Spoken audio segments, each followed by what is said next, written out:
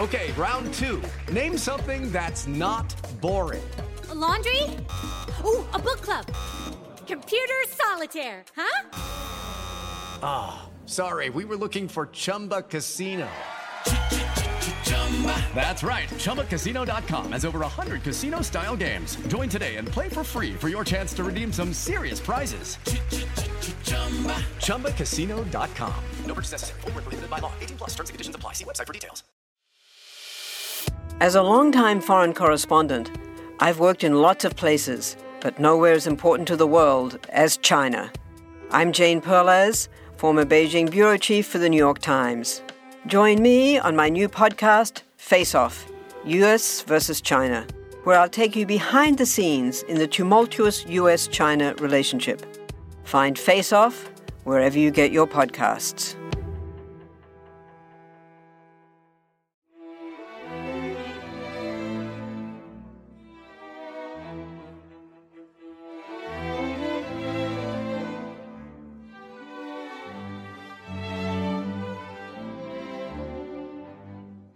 Welcome to Pax Britannica. Season 2, Episode 30. We saluted with bullets.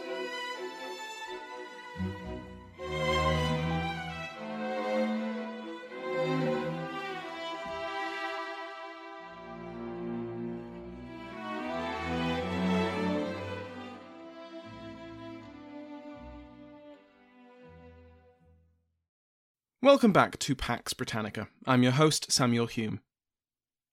Last time, we covered the remarkable early life of Owen Roe O'Neill, the nephew of Hugh O'Neill, the great Earl of Tyrone who had caused so much trouble for Elizabeth I. Owen had spent the last 35 years in effective exile, keeping himself busy as an officer serving in the Spanish Habsburg army at the head of the O'Neill Regiment. He never gave up on returning to Ireland, and more than one plot to inspire rebellion or Spanish invasion had O'Neill in the middle of it. Case in point, the 1641 Irish Rebellion. As the rebellion spread and transformed into a war, O'Neill sailed home in 1642, arriving that summer. Upon his arrival, he found he had a rival, in his cousin Sir Phelim O'Neill. Military and political power was split between them, but the relationship was rocky, and as we left off, both O'Neills established alliances with the other's own rivals. Back across the Irish Sea, we last left the English Civil War with Charles's march on, and subsequent retreat from, London. He ended his withdrawal in Oxford, and the university city would become the royalist capital for the rest of the war. In the north, the royalist general, the Earl of Newcastle, ended the year with a number of small but strategically important victories against the parliamentary forces in the region.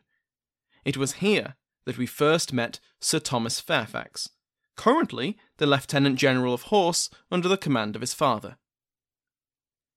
If you recall back to episode 227, Charles was hoping for a three-pronged assault on London. His own army in Oxford, marching from the centre east. Newcastle would come from the north, and an army from the southwest would march along the southern coast and take the capital from the south. The first two were viable, as we'll see, but the third was, as Nick Lipscomb puts it, a pipe dream. So, what was the situation in the southwest? In the latter half of 1642, the southwest saw some of the earliest skirmishes between royalists and parliamentarians. Cornwall, the southwesternmost county in England and the southwestern tip of the island of Great Britain, leaned royalist, but neighbouring Devon was far more divided. Many of Devon's larger towns, like Exeter and Plymouth, had suffered under incompetent royal administrators, and had large Puritan populations. Parliament's man, the Earl of Bedford, besieged the King's man, the Marquis of Hertford, in Sherborne Castle. Hertford soon escaped, with his entire force in tow, because, to be frank, Bedford didn't know what he was doing. He didn't know how to properly besiege a fortress, or how to prevent the besieged from simply breaking through his lines. Which is what Hertford did, marching all the way to the port of Minehead, where he took his artillery and his infantry aboard 2 ships, and sailed to meet with the king. On Bedford's part, with the bulk of the royalist force in the southwest now gone, he was summoned to meet up with the Earl of Essex's main force. When he sailed away, Hertford only took his infantry and artillery, because he only had so much space aboard the ships. He left his cavalry in the command of Ralph Hopton, who led his small force all the way down the southwest peninsula, deep into Cornwall, to the town of Truro. Here, a parliamentarian notable tried to have Hopton arrested for bringing soldiers into the county, but Hopton was able to convince the court that he was in the right. He did so well that instead of arresting Hopton and dispersing his troops, Truro ordered their trained bands raised and attached to Hopton's command. He left Truro in October with around 3,000 men, a mix of cavalry and infantry. From here, Hopton went from strength to strength. Hamstrung by the trained band's reluctance to march out of Cornwall, Hopton instead focused on securing Cornwall and recruiting volunteers who would follow him out of the county. By November, he was conducting raids into Devon and arranging for smugglers to break through Parliament's blockade carrying supplies. By December, Hopton's volunteer army was strong enough to march on Plymouth, a strong parliamentarian stronghold. Back in London, the Committee of Safety heard the reports of Hopton's success and, even while preparing to defend the capital against the imminent arrival of the King's army, decided to do something about it. The Earl of Bedford was dispatched back to the southwest with just over 1,000 men. He would be reinforced on his arrival by newly raised forces, paid for by Parliament, in both Devon and Cornwall. In the meantime, Hopton's success ran straight into a wall, specifically the wall which surrounded Plymouth. Here, the parliamentarian commander, the Scottish colonel William Riven, held strong. When Hopton realised he had underestimated the defences of Plymouth and attempted to recruit more men from the locals, Riven led a force of cavalry to break up the ad hoc recruiting party and almost captured Hopton. Hopton then gave up on Plymouth and decided to head further east and try and take Exeter for the king. Again, Riven was a pain in his neck, successfully reinforcing the garrison by land and sea before Hopton could commence a siege. Hopton then tried to persuade the city fathers to open the gates, to no avail. On the 1st of January 1643, Hopton orders his troops to take the town by force. But Exeter's walls were too well defended, and he soon called off the attack. Low on supplies, and with the failures to take either Plymouth or Exeter weighing on his men's morale, Hopton ordered his small army back to Cornwall. 5 days later, the parliamentarian Earl of Stamford arrived at the head of 2,500 men, and he planned to link up with Riven at Plymouth. On the 13th of January, Riven's army crossed the River Tamar and entered Cornwall, determined to chase down the low morale and poorly supplied royalists, without waiting for all of Stamford's reinforcements, only taking along the vanguard he'd already met. Except Hopton's army was no longer dispirited or badly supplied. Through a twist of fate, 2 parliamentary ships had been forced to take shelter in Falmouth Harbour, only for them to be seized by the royalists. The ships now declared for the king, and offloaded their cargo of arms, ammunition, and other supplies, including a large amount of cash. Hopton wisely used this money to pay his men. So now, Hopton's army was as motivated as it could be, and armed to the teeth. At a council of war on the 18th of January, it was decided to take the fight to Riven. The next day, Hopton's vanguard engaged Riven's at Braddock Down, and with both sides determined to fight a pitched battle, they drew up on opposite hills. Hopton outnumbered Riven, though not overwhelmingly, with about 5,000 men under his command versus Riven's 4,000. The key advantage the royalist commander had, and which would win the day for him, was that the parliamentarian troops were green and inexperienced. When the battle began, both sides stayed firmly on their respective hills, firing at each other at long range and doing very little damage in the process. One of the commanders later recounted how, quote, "we saluted each other with bullets," with both determined to keep their ground of advantage, and have the other to come over to his prejudice." End quote. In other words, neither side wanted to give up their higher ground and march closer to the people with guns. That is, until Hopton realised the parliamentarians had not properly set up their artillery. At this point, he moved his cavalry, exposing his own guns which they had blocked from the view of the enemy. After pelting the enemy ranks with cannon, Hopton gave the order, and his infantry advanced. Riven's infantry managed to let off a volley of musket fire, but Hopton's infantry just kept advancing, surrounding them on three sides, and this broke the spirit of the inexperienced parliamentarian troops. One unit turned and fled, then another. Then everyone ran. It was a complete rout. Riven's men fled 5 miles up the road towards the town of Liskeard, pursued by the Royalists all the way. When they reached the town, instead of shelter, they found the townsfolk angrily brandishing pitchforks at them. Between the Liskeardians and Hopton's Cornish Royalists, between 1,250 and 1,500 men were captured alive. Riven managed to escape back to Plymouth with the remains of his army, while Hopton sent a detachment to push Stamford's main force out of Cornwall, which was successful. Yet, once again, Hopton was unable to break into Devon. Plymouth could not be starved into submission. It was a major port, and Hopton didn't have the ships to blockade it. Neither did he have the numbers to storm the town either. Hopton faced stiff resistance at Chagford on the 8th of February, likely facing Stamford's main force, and 2 weeks later lost 100 men and some artillery at Modbury. Once again, Hopton returned to Cornwall with his tail between his legs. The stalemate had not been broken. Charles's southwestern army was not coming.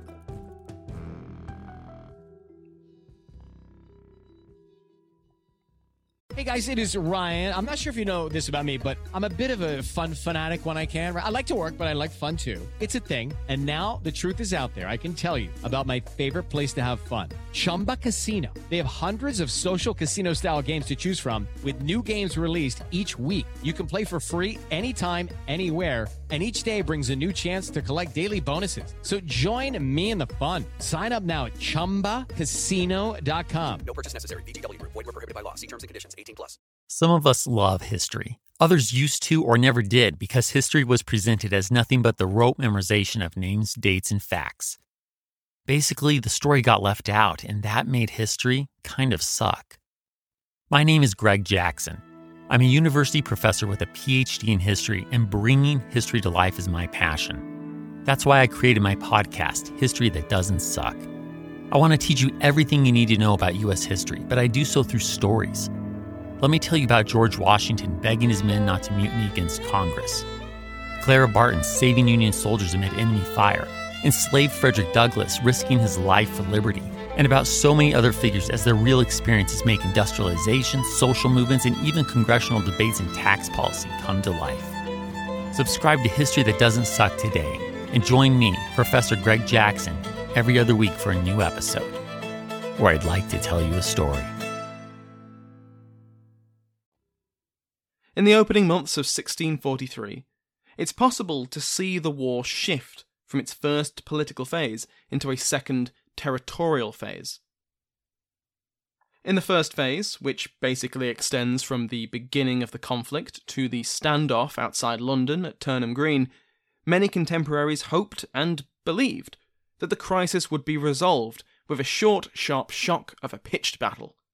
The winner would then be in a position to enforce their terms, and peace would return to England. Hence the rush towards London by Charles, and the rush by Essex to confront him. Whether this was ever a possibility is debatable. Peter Gaunt, in his The English Civil War, A Military History, suggests that even an overwhelming and crushing Royalist victory at Edge Hill wouldn't have ended the war, since Parliament would still hold London and its resources and could continue to fight. He admits that a parliamentary victory, where the king was captured, could have been enough to end the war, but even that isn't a certainty. As we'll see, even capture and imprisonment won't convince Charles that he's been defeated.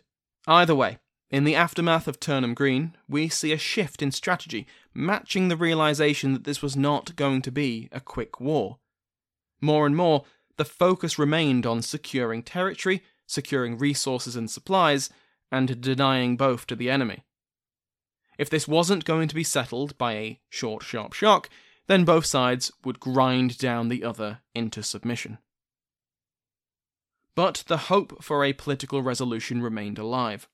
In the early months of 1643, both king and parliament attempted to straddle two lines.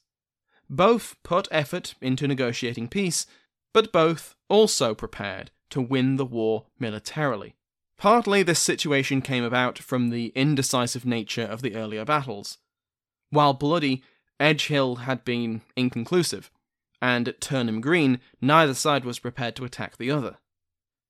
Had either king or parliament achieved an overwhelming military victory, they would naturally be better positioned to enforce their terms on the other. War is continuation of politics by other means, after all, but since neither had undeniably defeated the other, this left negotiations in much the same place they'd been since the summer of 1642. Their positions were mutually exclusive, with neither being willing to concede any significant ground, while also being unable to force the other to make concessions. This muddle explains the failure of the Treaty of Oxford, which is far too grand a title for what was, essentially, just the latest iteration of the argument between the king and parliament. In January, envoys from London arrived, requesting that the king return to his capital and guaranteeing his safety. It was all very civil. The Earls of Northumberland, Holland, Pembroke and Salisbury arrived, along with 5 MPs, and they all showed the proper courtesy, kissing the rings of both the king and then the Prince of Wales. The terms of peace were much the same as the 19 propositions, which, if you remember, the king had rejected out of hand. So in turn, Charles sent his own counter-proposals and requested the cessation of hostilities and the disbanding of everyone's armies. Now, the House of Lords accepted these terms, but the Commons did not, and sent their own counter-proposals at the end of February, which Charles countered with his own, etc., etc., you get the point. The Parliamentarian Commissioners returned to London in April, and the Treaty of Oxford was dead before it even came close to reality. Because, as I said, both sides were continuing to try and win this war the conventional way, even while entertaining the idea of a peace treaty. One of the most important developments in December 1642, which shows these preparations, on Parliament's side at least, were the 2 ordinances, which created first the Midlands Association and then the Eastern Association. These associations were intended to combine the resources and the administration of a number of counties into one for better command and control over a traditionally demilitarised society. The Midland Association was made up of Leicester, Nottingham, Northampton, Bedford, Buckingham, Rutland, Derby, and Huntingdon. The Eastern Association contained Norfolk, Suffolk, Cambridgeshire, Hertfordshire, and Essex. Over the next couple of years, the Eastern Association in particular will play an increasingly important part in Parliament's military machine. Other county associations will be created as the war goes on to better manage the parliamentarian war effort. On the 24th of February, Parliament passed an ordinance to raise money for their armies. The question of how to actually pay their soldiers will remain an ever-present problem for both sides. In the north, several issues became increasing problems for Newcastle to handle. The first and most immediately obvious problem was his army's shortage of supplies, particularly weapons and ammunition. The largest arsenal in the region had been at Hull, and was now far beyond the Royalists' reach. The second problem was the sudden return of the Queen. Henrietta Maria disembarked at Bridlington after her extended stay in the Netherlands, trying to drum up political and material support for her husband the King. She'd been only marginally successful in this, but she did at least return laden with weaponry for Charles's army. Now you might think that this solved Newcastle's first problem, his lack of guns and ammunition. You would be wrong to think so, because when I said the Queen brought weaponry for Charles's army, I mean Charles's army, his Oxford army. It was ordered on to the new royalist capital without delay, something I'm sure pleased Newcastle not one bit. Newcastle was left in the same position as before, except now he had a queen to manage and protect. If she came to harm, it would be his head, quite possibly literally. The third issue was the aggressive approach of enemy commanders, especially Sir Thomas Fairfax. He had countered Newcastle's earlier successes with some of his own. By the end of 1642, he had forced Newcastle back to York, and on the 23rd of January, he recaptured Leeds for the Parliamentarians, restoring communication and supply links between Parliament's strongholds in the West Riding of Yorkshire and at Hull. A week later, another Parliamentarian commander, whose name I won't bother you with, captured Nantwich. In the weeks after that, the Lancashire towns of Lancaster and Preston in the northwest were taken for Parliament, and the town of Bolton was successfully defended from an attack by the royalist Lord Derby. If you don't know English geography, don't worry. The important thing is that these were a string of important parliamentarian successes which threatened to cut off the Earl of Newcastle from the south and leave him unable to communicate with the king. The last significant gap in the parliamentarian cordon was at Newark, which I incorrectly stated in episode 227 was captured by Parliament. I can't even blame the complexity of the timeline for this, or getting confused with names. I just straight up misread the sentence. Mea culpa, mea maxima culpa. Newark was actually captured for the Royalists by one Sir John Henderson, who remained in command with a small garrison at the end of February, when the Parliamentarian General Thomas Ballard arrived at the head of a large force, determined to take the town and sever Newcastle from communication and supply. For 2 days, the forces of Ballard and Henderson fought. Henderson's men fighting tooth and nail, while Ballard was apparently an incompetent general. Ballard was driven off, and Henderson remained in control of Newark. Newcastle was relieved at the news he could still coordinate with his king. Better news came at the end of March, as Henrietta Maria earned her keep by persuading the parliamentarian Hugh Cholmondeley, commander of Scarborough Castle, to switch sides. This was an achievement, to be sure, but she was also working on Hotham, the governor of Hull, and she was less successful. He would need more convincing. Back in the south, as negotiations for the poorly named Treaty of London were ongoing, the Earl of Essex, true to his cautious nature and his desire for a peaceful political solution, made no major moves of his own. The same cannot be said for his subordinate, Colonel William Waller, who had spent most of December leading a string of successes. On the 1st of December, he captured Farnham Castle in Surrey, about halfway between London and the ancient city of Winchester, where he was a freeman and owned the castle. Then, Waller was ordered to recapture the town of Marlborough, which had recently fallen to the Royalists. When Waller's large army approached, the garrison took one look at that, took one look at the lack of defences that Marlborough had, and decided to flee. Waller chased them south, all the way to Winchester. The town refused to surrender to Parliament. Despite his responsibility to the city, Waller ordered his artillery to breach the walls, which they did on the 12th of December. The following day, Winchester Castle, which Waller owned, surrendered, and about 600 men were taken prisoner. Then, Waller did something he would regret for the rest of his life. Bowing to pressure from his men, he allowed them to sack the city. Under the rules of war, since the town had refused to surrender and had then been taken by storm, a light sacking was acceptable. The castle, and other property held by Waller in the city, was damaged in the violence, which Waller himself took as a message from God of his displeasure. Winchester was soon recaptured by the Royalists, but by then Waller had moved on. By the end of the month, Waller had captured the castles of Arundel and Southsea, and with them established his reputation as William the Conqueror, as the presses of London so cleverly named him. When Parliament instituted the Western Association early in February, consisting of Gloucestershire, Worcestershire, Shropshire, Wiltshire, and Somerset, who better to be its Major General than William the Conqueror Waller? Well, as far as Essex was concerned, there were quite a few people who would be better than Waller. The two did not get on. But Parliament was becoming increasingly frustrated with Essex's passive approach to the war, and the energetic and successful Waller was exactly what they wanted. But Essex didn't have to like the appointment, and he was still overall commander of Parliament's armies. So when Waller set off to set up his headquarters at the city of Bristol, he went with only 2,000 men.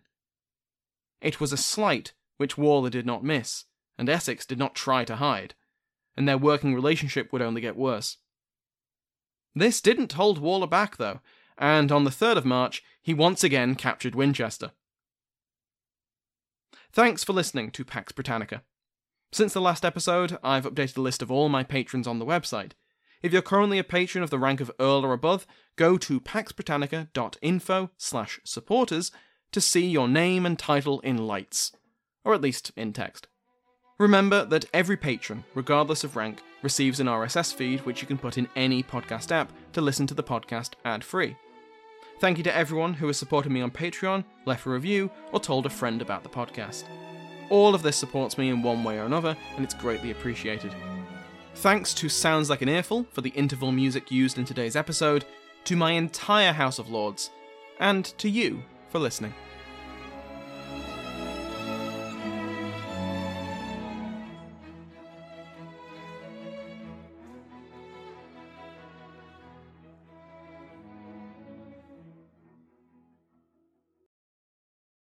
It is Ryan here, and I have a question for you. What do you do when you win? Like, are you a fist pumper, a woohooer, a hand clapper, a high fiver? I kind of like the high five, but if you want to hone in on those winning moves, check out Chumba Casino. At ChumbaCasino.com, choose from hundreds of social casino-style games for your chance to redeem serious cash prizes. There are new game releases weekly, plus free daily bonuses, so don't wait. Start having the most fun ever at ChumbaCasino.com. No purchase necessary. VGW Group. Void where prohibited by law. See terms and conditions. 18+. Let Mysteries at Midnight be your destination for detective whodunits and captivating mystery stories. You'll hear classic stories like Sherlock Holmes, Agatha Christie's Poirot, and short tales from H.G. Wells, Charles Dickens, Edgar Allan Poe, and others. I'm Christopher, and I read these classic stories in the soothing style of a bedtime story, so you can listen to them in bed when you drift off to sleep. Search for Mysteries at Midnight on Apple Podcasts, Spotify, or your favourite podcast app, and follow and subscribe so you don't miss out on new episodes.